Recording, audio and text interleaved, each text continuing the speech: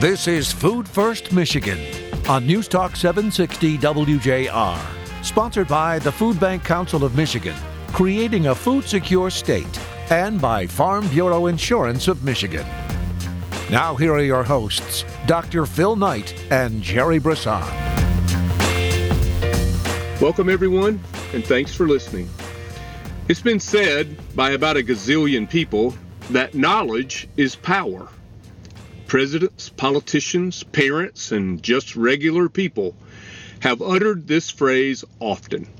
We use it for motivation, inspiration, and sometimes as a warning, especially in the context of if you don't have it, then you are powerless. It was the knighted philosopher Francis Bacon in the late 17th century who served Queen Elizabeth I who first uttered these famous, often repeated words, "Knowledge is power."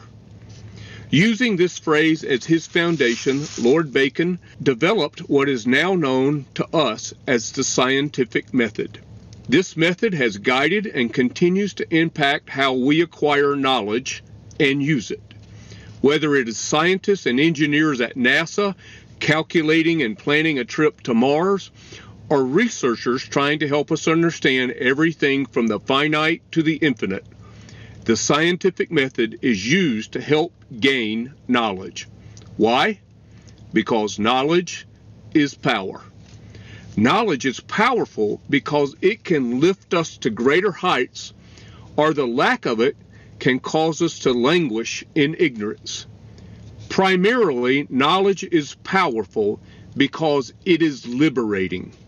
Today on our show, Dr. Stephen Borders returns to help us understand at a greater level how the knowledge we've gained up until today can help us predict the needs of food insecure families and communities tomorrow. Knowledge is power, and Steve is helping us become smarter by the minute. Join Jerry Brisson, Dr. Steve Borders, and me in just a moment.